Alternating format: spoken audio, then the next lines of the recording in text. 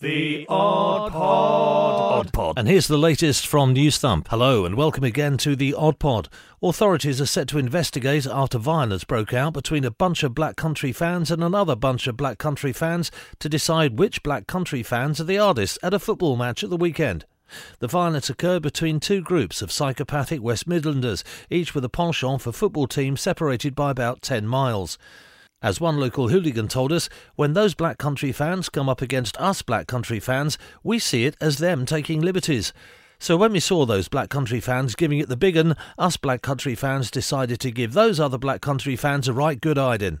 The violent confrontation was marred, though, by a 2-0 victory for Wolves against West Brom in an entirely unprovoked football match which broke out in the midst of the savage fighting on the terraces. As one witness explained, it was disgusting. I could hardly see this one Wolves fan having his head repeatedly rammed into a plastic seat because of those blokes in bright-coloured shirts kicking a ball backwards and forwards in front of me.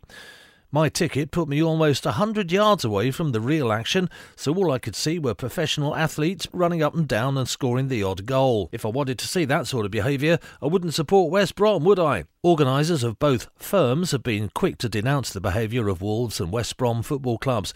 As one explained, how are we supposed to finally decide which is the hardest set of fans if they insist on playing football right in the middle of our fights? Is it any wonder attendances are down and proper English hooligans are falling out of love with the game when their clubs behave like this? Both firms have claimed victory, and the fight is due to go to a replay of the earliest possible opportunity. The Odd Pod.